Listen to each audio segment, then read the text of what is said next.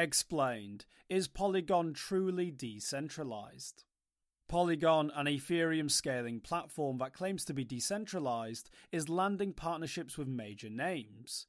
Already a partner with Coinbase NFTs, it just became the primary provider of Instagram's upcoming NFT marketplace.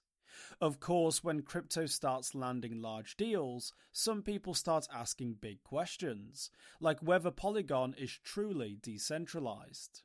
Formerly known as Matic Network, Polygon offers Layer 2 scalability solutions for Ethereum. It bills itself as, quote, Ethereum's Internet of Blockchains. Instead of reinventing Ethereum's Layer 1, Polygon focuses on improving scalability and speed. Ethereum focused on decentralization, though this came at the cost of occasional traffic congestion issues and high transaction fees.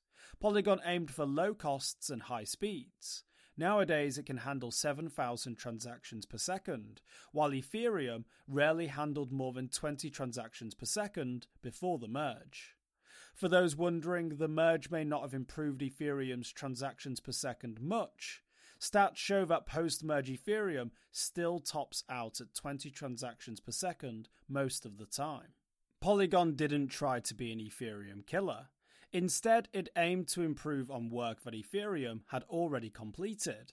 It also raised $5.6 million during its initial coin offering and subsequent sales of its Matic token, which resides on Ethereum as an ERC20 standard token.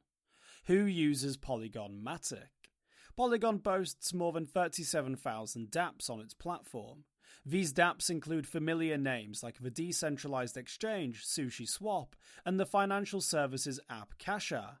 Companies like Instagram and Coinbase forged deals with Polygon for their NFT marketplace. Disney showed interest by adding Polygon to its Accelerator program in June 2022. Participants in Disney's latest Accelerator program are developing experiences for augmented reality, NFTs, and artificial intelligence theme park properties. Is Polygon decentralized?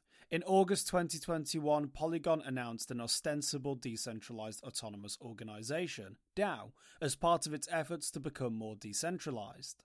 Polygon had recently acquired Hermes, the zero-knowledge roll-up platform, to assist with switching Polygon to a cross-chain platform. It also formed the Polygon Governance Protocol to attempt to steer its path towards greater decentralization. It postponed a proposal on its auction model due to concerns that a validator controlled by a wealthy actor could push out smaller validators. Polygon's forum members also expressed concern about onboarding new validators and protecting the interests of smaller validators. Owners of Matic can delegate their tokens to bigger validators, who cast votes for them. Community members have expressed concern that Matic owners can't access the track record of each validator prior to delegating. Other decentralized properties like Uniswap ran into issues with potentially unethical behavior by large delegates. Binance, a particularly large Matic delegate, previously denied using the tokens that its customers keep on its exchange to gain more votes on Uniswap proposals. A delegate address associated with Binance has not voted at all, yet could cast more than 13 million votes if it wanted to. Polygon's delegated power structure could also lead to increased centralization among validators, as everyday users have strong incentives to delegate their Matic to central custodians, with more time, attention, ability, and financial incentive to participate in governance actions. A few big delegates could conspire to control the vote. The top 10 Uniswap delegates control 42.35% of the votes.